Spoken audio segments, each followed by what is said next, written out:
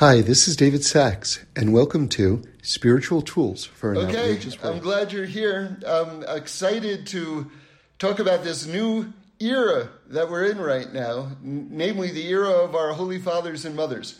So we have Parshas Lech Lecha and Avraham Avinu, Abraham our father, and our Holy Mother Sarah, and it's an amazing thing. It's an amazing thing, okay? So now, what I want to do is talk about the beginning of our meeting Avraham. And the Torah tells us he's 75 years old. Now this is interesting because we know amazing things about Avraham Avinu, incredible miracles, incredible things that he did before this event, before he was 75 years old. So the question is, why isn't the Torah including any of those things? Why are we beginning in seriousness the telling of Avraham Avinu's life at age 75? And the Maharal says something just amazing, which is that if the Torah included all of these amazing things that Avraham Avinu did up until this point, which is basically discovering God, right? He single-handedly, without any help from anyone, discovered God. That's amazing. Now, let me just throw in a PS here, because this is something that I think a lot of people miss. And I heard this, I missed it myself, and I heard this from Rabbi Yadin Steinsaltz. A lot of people think that he is the creator / inventor, whatever you want, of monotheism. And it's true, but it's not exactly true. And let me just tell you what I mean. Because when God created the world, Adam Harishon, Adam and Eve, Adam and Chava, knew the oneness of God and knew that all that existed was God. So this concept of monotheism actually was revealed right at the moment of creation. It's just over the generations it was covered over with confusion. People wanted to worship the sun and the stars as emissaries of God, and then soon they forgot about God altogether, and they just started worshiping what was immediately in front of them. And so idol worship was born, and idol worship takes over the entire world. So when Avraham enters into the world, he basically enters into this world filled with idol worship because the oneness of God was forgotten. So he wasn't the first person to know that there was one God. That's Adam and Eve. But he's the one who restores the truth to the world. So that's just a footnote, but just important for our Torah literacy. We have to know that point. Okay. So why didn't God begin the telling of the story of Abraham's life with all of these amazing things before he was 75 years old? And now the Maharal explains the following, that had those things been included, we would have thought that the reason why God chose Avraham, and by extension the Jewish people, is because of all of these amazing things that he did. But what God wanted to communicate by leaving all of those things out is that God's love for Avraham and the Jewish people is unconditional. See, because otherwise you would think that unless I'm doing this, that, and the other thing, then I'm left aside because that's the only reason why Avraham was chosen, because he did this, that, and the other thing. Right? So when you understand that the foundation is beyond the rational, that God loves us just because he loves us, then you understand a little bit more what the true nature of our relationship with God is.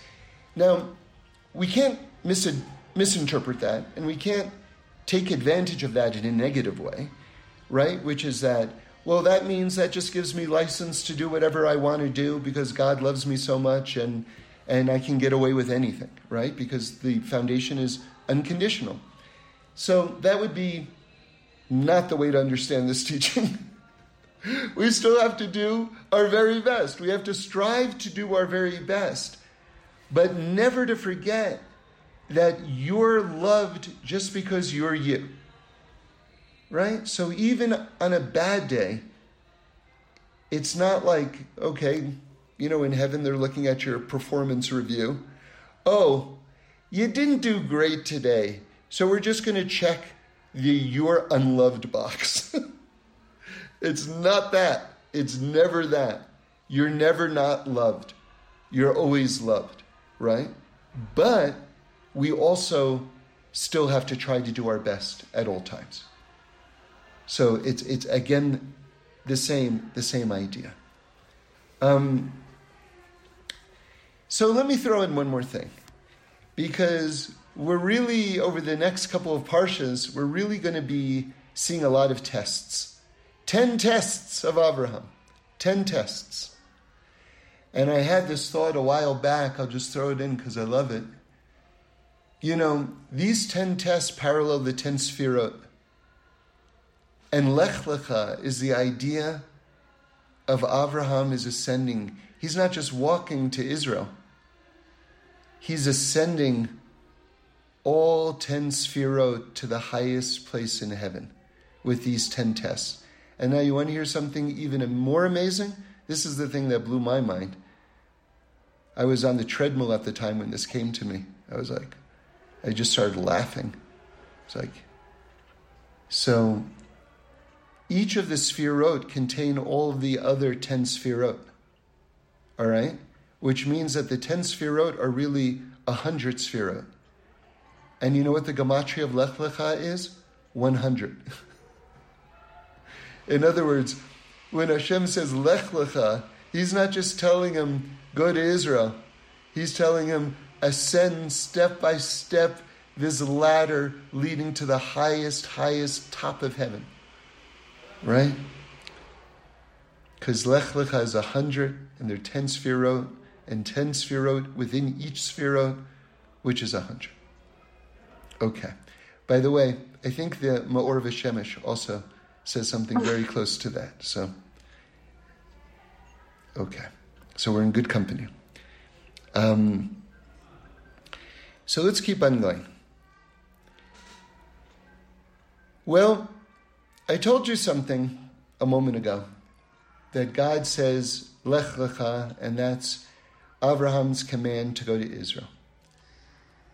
And is that really true? So, and what I'm about to tell you right now, I think I'm going to tell you 2 teachings right now that I think all of life is contained in. Okay? That's a pretty good bargain. How's that? How's that for bang for the buck? 2 teachings, each of which contain all of life. All right? You're not going to get this. You're not going to get this daily special every day. So, listen up. Okay, teaching number 1. It does not say, go to Israel. If you actually open up the Torah and look, it says something far more challenging. God says, go to the place that I will show you. Doesn't say Israel. I'm going to say that again. Think about this. Think about it. Understand the implications of this. Pick up your entire life. Uproot yourself entirely. This amazing community that Abraham and Sarah had made. They spread the word of the oneness of God to so many people who were created this giant community, right? And now God says, pick up, leave it all, just go to the place that I will show you. So if you're me, you might want to ask the following question. Where?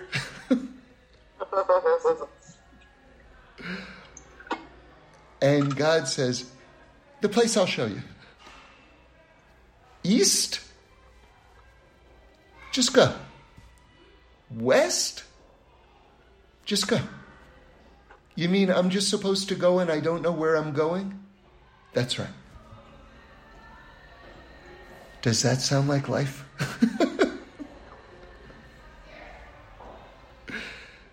God says to us, by the way, the Chidushei HaRim says the command Lech Lecha was not just to Abraham, it was to every Jew for all time.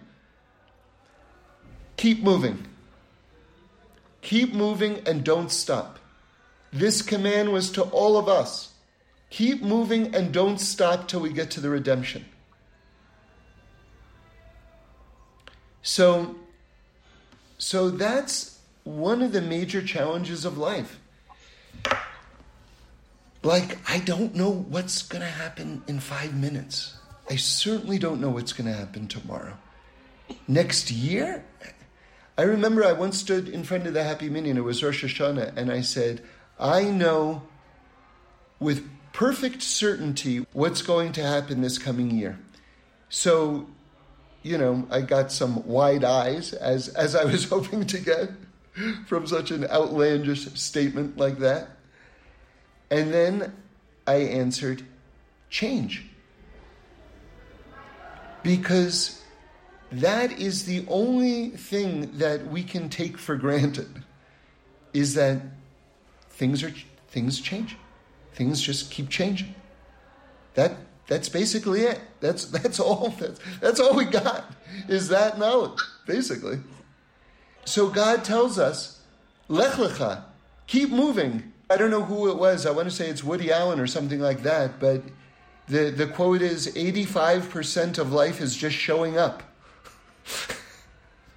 That's another way of saying the same idea of keep moving.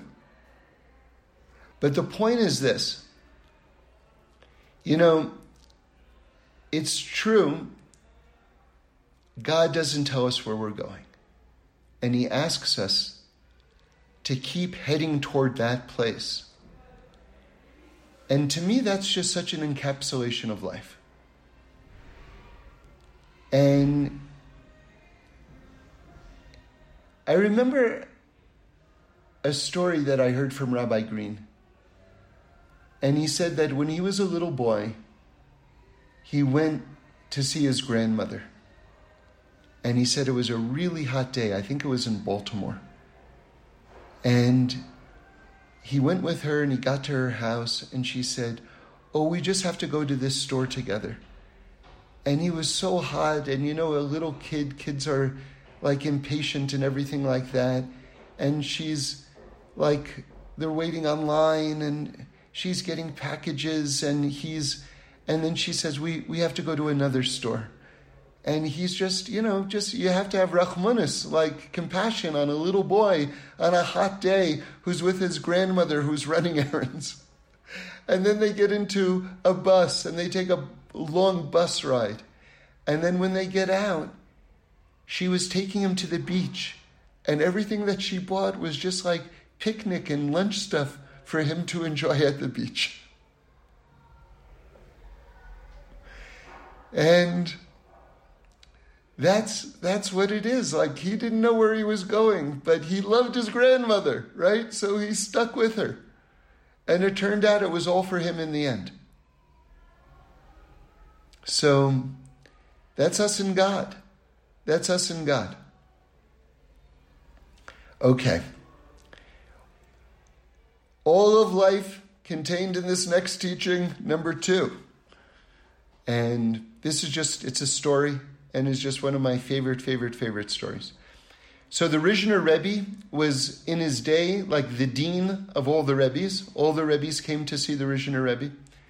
And the Rizhiner Rebbe had 4 sons, and all 4 sons became big Rebbes, right? Including the Biana Rebbe and the Sadigor Rebbe. And this is about the Chortkover Rebbe.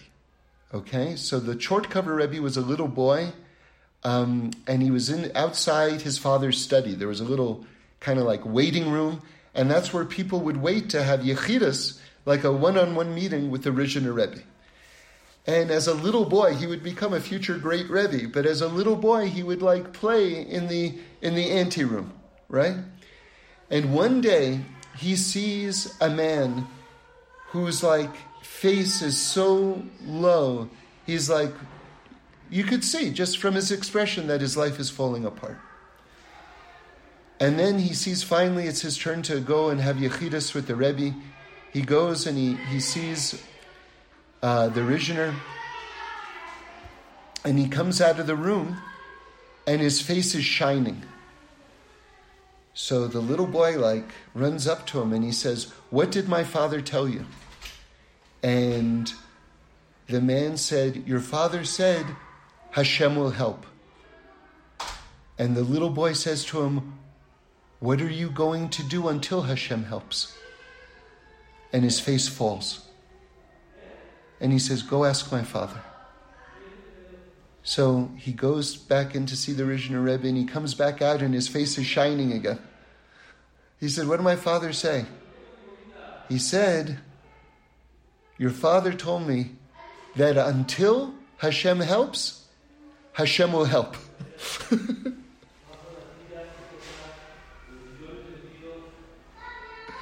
That's it. That's all of life is contained in that story. All of life is contained in that story. Until Hashem helps, Hashem will help. And that's what it is. That's Lech Lecha. That's go to the place that I will show you. Hang on one second.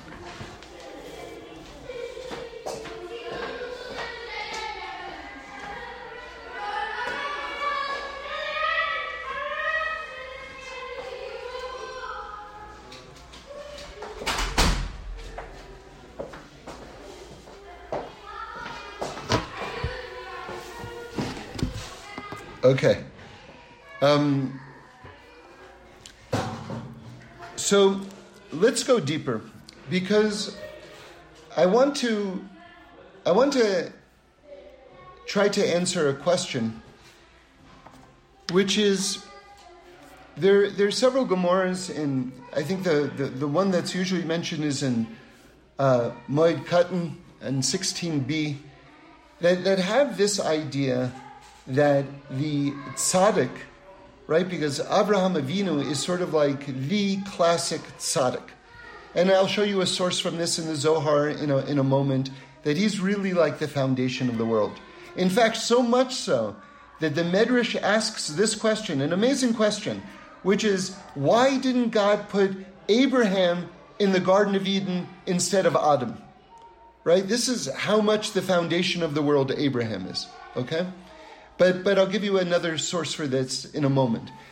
But I want to talk about a more general idea right now, which is, it says that the tzaddik is gozer and HaKadosh Baruch Hu is makayim, which means that a tzaddik, meaning a rebbe, meaning a holy person, man, woman, right, just a holy person, decrees, and then Hashem fulfills the decree of the holy person. So how does that work exactly? And now we're entering into one of these questions that there's a mountain of Torah on. But I'd like to, I heard Reb Shlomo say one time, but, I also have to try. So, everyone's got to be able to give their own attempt to answer these greatest questions. So please allow me to try to explain the mechanics, if you will, of what it means that the holy person, the tzaddik is gozer, the tzaddik decrees, and Hashem fulfills. By the way, just for our general knowledge, this idea that you go to a tzaddik for a blessing, right? Because that's this idea, you go to a tzaddik, and this is not a contemporary or relatively contemporary phenomena, starting with the Hasidic movement with Hasidic Rebbes. This goes all the way back to the Talmud, that says that if a person is sick, that they should go to the tzaddik of the city and to get a blessing from them. Why? Just so you know, this idea of getting blessings from people is a very core Jewish concept, which goes back thousands of years. Not only that, but one of the opening verses in Lech Lecha says that the Jewish people are going to be blessed, and whoever they bless will be blessed. So again, not only that, but let's take it a step further.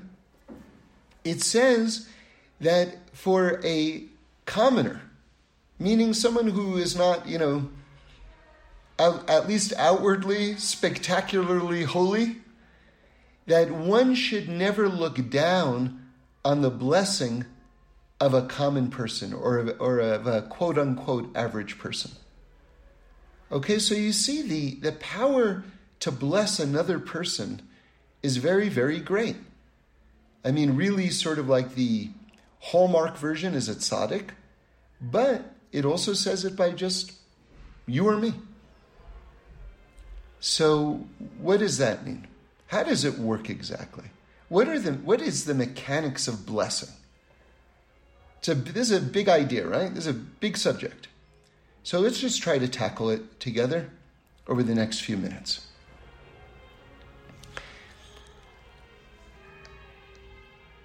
I want to tell you one of the, as far as I'm concerned, one of the world's greatest Torahs from the Kotzker Rebbe. And this is also going to set the stage for our answer. It seems like it's going to be on a slightly different subject, but you'll see it will be ultimately on the same subject, which is, where is God? The Kotzker Rebbe asks the question, where is God? And, I think most people who are thoughtful and whose hearts were open would run to give the following answer. God is everywhere. And it's not a bad answer, but the Kotzker Rebbe gives such a better answer.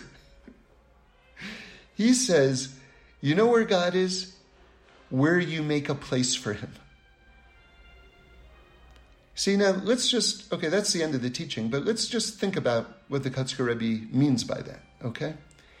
You see, God can be absolutely everywhere, but if I cheat in business and I speak Lashon Hara, on some deep level, what difference does it make if God is everywhere?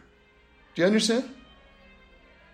So the Kotzker Rebbe says, God is where you make a place for him. Now, with that in mind, I want to tell you something that I'm putting together here, but I think it's very, very meaningful. Where is the first place that Abraham Avinu is mentioned in the Torah? So it's kind of a surprising answer. And it's in this word, Behibaram. Okay, now I'm telling you a Zohar. This is the Zohar I alluded to earlier in the talk. You have the first 7 days of creation. Okay, we have to ask another question. Again, another question with a surprising answer. Everybody knows that the holiest name of God is Yud-Kei Vav-Kei, right? The 4-letter name of God. If I were to ask you where in the Torah it appears for the first time, this holiest name of God, what would you answer? I'll give you my answer. I would guess, if I had to guess, I would say in the first verse of the Torah, right? Like, why wouldn't God's holiest name appear in the first verse of the Torah?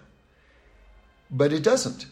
In fact, it doesn't appear until the very first verse after the 7 days of creation are complete. Okay? See, it says, Breshis bara Elokim. Right? So it uses this name, Elohim, right? That's how you would really say it, but we'll say Elokim. Out of beginnings, God created the heavens and the earth. But it doesn't say Yud-Kei Vav-Kei. Why not just mention God's holiest name there? By the way, I got to tell you just something, just an awesome teaching. Awesome teaching. Someone I was learning with this Rav, by the way, who told me that he used to put out a weekly newsletter, which was, it was all the teachings that he found in the Gemara while he was looking for what he was actually looking for in the Gemara.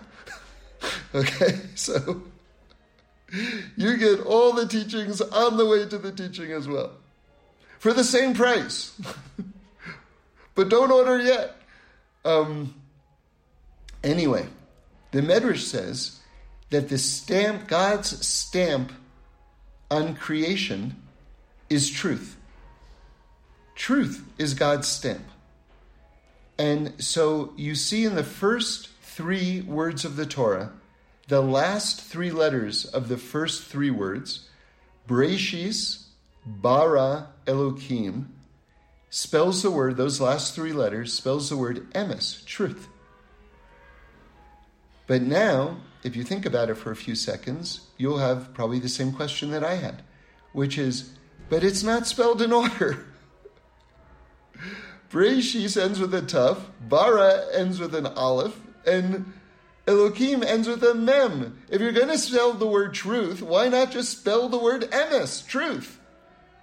Now listen to this. The last 3 words of the 7 days of creation are Bara Elohim Lasos. Do you know what the last 3 letters spell? The word Emes, truth, in order. You know why? Because God puts truth in this world, but he wants us to reveal it. Right? It's in the world, but it's not openly revealed as truth yet. And that's our job. To so to speak, take what's already in the world and to rearrange it, right? By changing our minos. When we change our personality traits, when we try to refine ourselves spiritually, when we love each other more, what are we doing? We're taking these letters that spell truth and we're arranging them so that they actually spell truth. And of course, the 7 days of creation parallel the 7 millennia leading up to the perfection of the world. Those 7 days parallel the 7,000 years leading up to total revealed perfection. And the last 3 words of the 7th day spell out the word Emes in perfectly revealed order. Okay. So now what are we talking about? The first time God's holiest name appears is right after the word Emes appears. Okay? Interesting.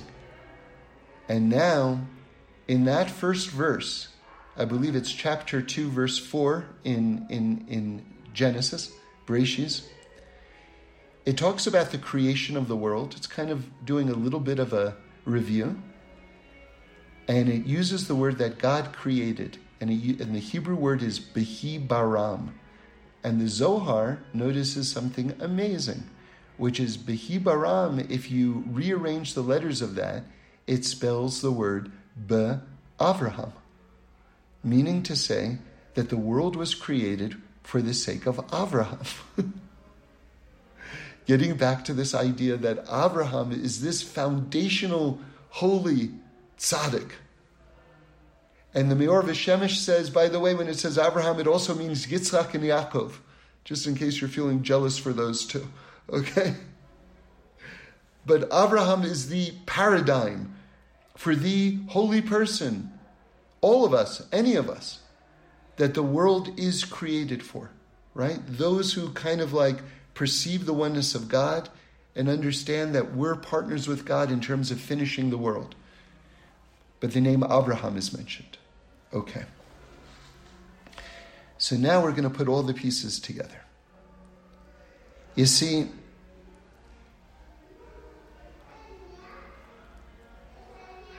well, maybe we'll add one more step. So the Meor V'Shemesh, the Chernobler Rebbe, answers this question. Why doesn't the name of God, the Yud-Kei Vav-Kei, appear earlier in the Torah? Why do we wait for the 7 days of creation for the natural order of the world? Remember, the divine name that's used throughout the 7 days is Elokim, which is the same gematria as Hateva, right? Which means nature.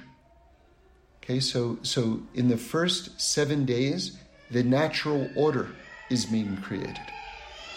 All right.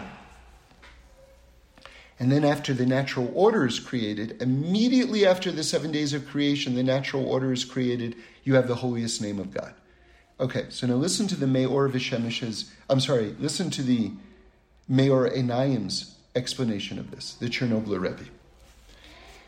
Imagine anything existing within the infinite. In other words, how can the finite exist within the infinite? Imagine this nuclear ball of quantum energy. How can anything finite exist within the same realm as that without getting completely vaporized by the infinity itself? Does everyone hear the question? This is an ancient question, by the way. In fact, I even heard that all of Kabbalah is coming to explain this question. How can the finite exist within the infinite? Symptom. Yes, that's right, but you have to put yourself on mute, please, as a reward for your right answer. So if you want to be fancy, we've got a Kabbalistic term for this, and it's called tzimtzum. And that's this. So let me give you another example just so we can appreciate the question more. Imagine someone wants a drink of water. And I say, oh, you want water? I've got water. And I open up the floodgates of Hoover Dam. Wow. That just not helpful. Not helpful. And the person is probably not even alive after that. Right? Or another example. Someone wants a drink of water and I open up a industrial powered fire hose in their face. Not helpful. So how is God going to put his infinity within this world and have this world continue to exist? Another giant question, right? How is that going to come about? So the answer is what they do, by the way, in electrical power plants. And they also do it in water stations with dams. So I'll give you two visuals, and I think you're going to get it.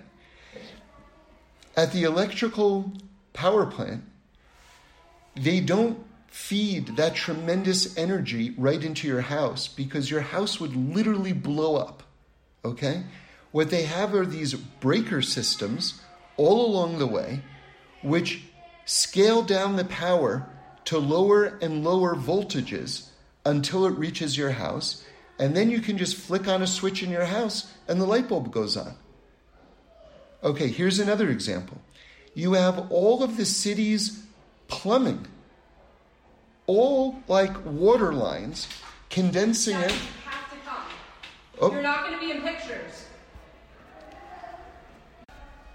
So what God did was he solved the problem of the infinite and the finite, just like we do with dams and just like we do with electrical stations. Dams ultimately end up with a faucet that you can turn on in your kitchen and you can pour water in a cup. So it's amazing. This amazing amount of energy gets distilled so that it can enter into the world. God created the whole system of nature just so that he could take the infinite and filter it through the finite so that we could receive it without it blowing up all of creation. That's the idea. Now, what do we see right before God's holiest name, Yud Kei Vav Kei? I think it's 2 words before. We see this word Bihi Baram, which is for the sake of Avraham. In other words, what is the last gate that the divine light enters through before it becomes revealed in this world? The holy person. Do you understand? Do you see how it works? It's amazing. The holy person is the last gate, the last stage until the faucet is ready to be turned on. And now we can answer the question of the Kotzker Rebbe. Where is God where you let him in? In other words, you become that final channel through which God is revealed into the world, is you, is me, is all of us. That's why God can be everywhere. But it doesn't matter if we're speaking Lashon Hara and we're stabbing each other in the back, because the last revelation of godliness enters through us. That's why you have Bihi Baram, which is Ba Avraham, for the sake of Avraham, and then the Yud Kei Vav Kei. God becomes revealed in this world through us. That's what it is. And that's why I think it means that when the tzaddik is gozer, when the tzaddik, the holy person, decrees, Hashem fulfills the decree. because the tzaddik is that last gate. It's the person who's aligned his will with Hashem's will. And so what that person says is what God wants, and it becomes revealed into the world through their blessing. And I think that's how it works. So you say, well, that's great for a holy person, but I think that's what it means, that even a commoner like you and me, or whatever it is, can give a blessing. Because if you are sincere, and you are really connecting in that moment, like be'emes, right? In truth, if you are really connecting in the moment, even if you're not spectacularly holy, right? At that moment, you are in complete alignment. And so at that moment, God's will can also flow through you into this world.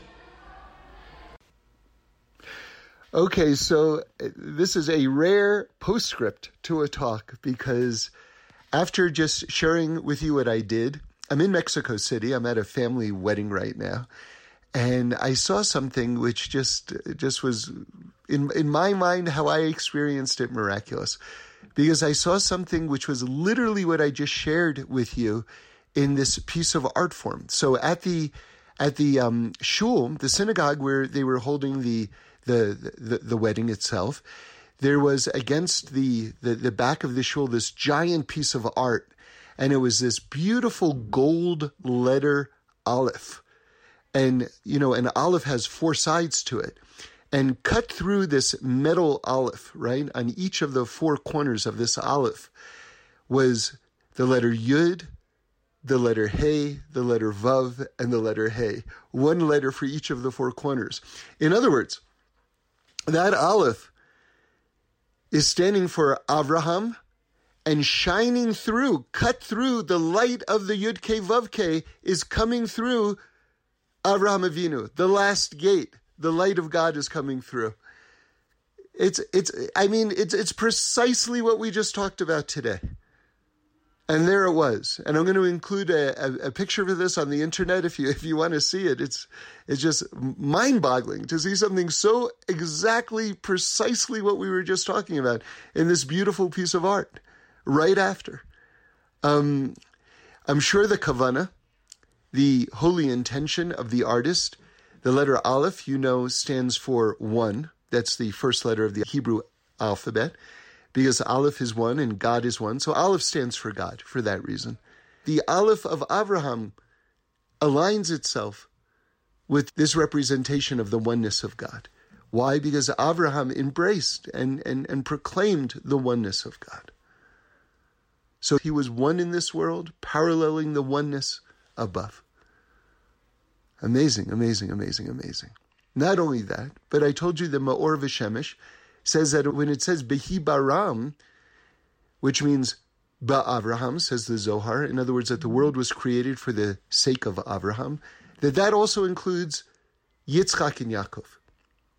And I was thinking one time, but it's appropriate to share it with you right now, if you can picture the letter Aleph, you have the upper Yud, then you have a Vav across, and then the lower Yud. So the Aleph stands for Avraham, the upper Yud stands for Yitzchak, and the lower Yud, Yaakov. So within the letter Aleph, you have Avraham, Yitzchak, and Yaakov. Okay, have a great week. Thanks for listening. We do this every week, so join in again next Sunday for a new podcast where we explore the amazingness of life. And review us and send in any comments or suggestions. I'd love to hear them.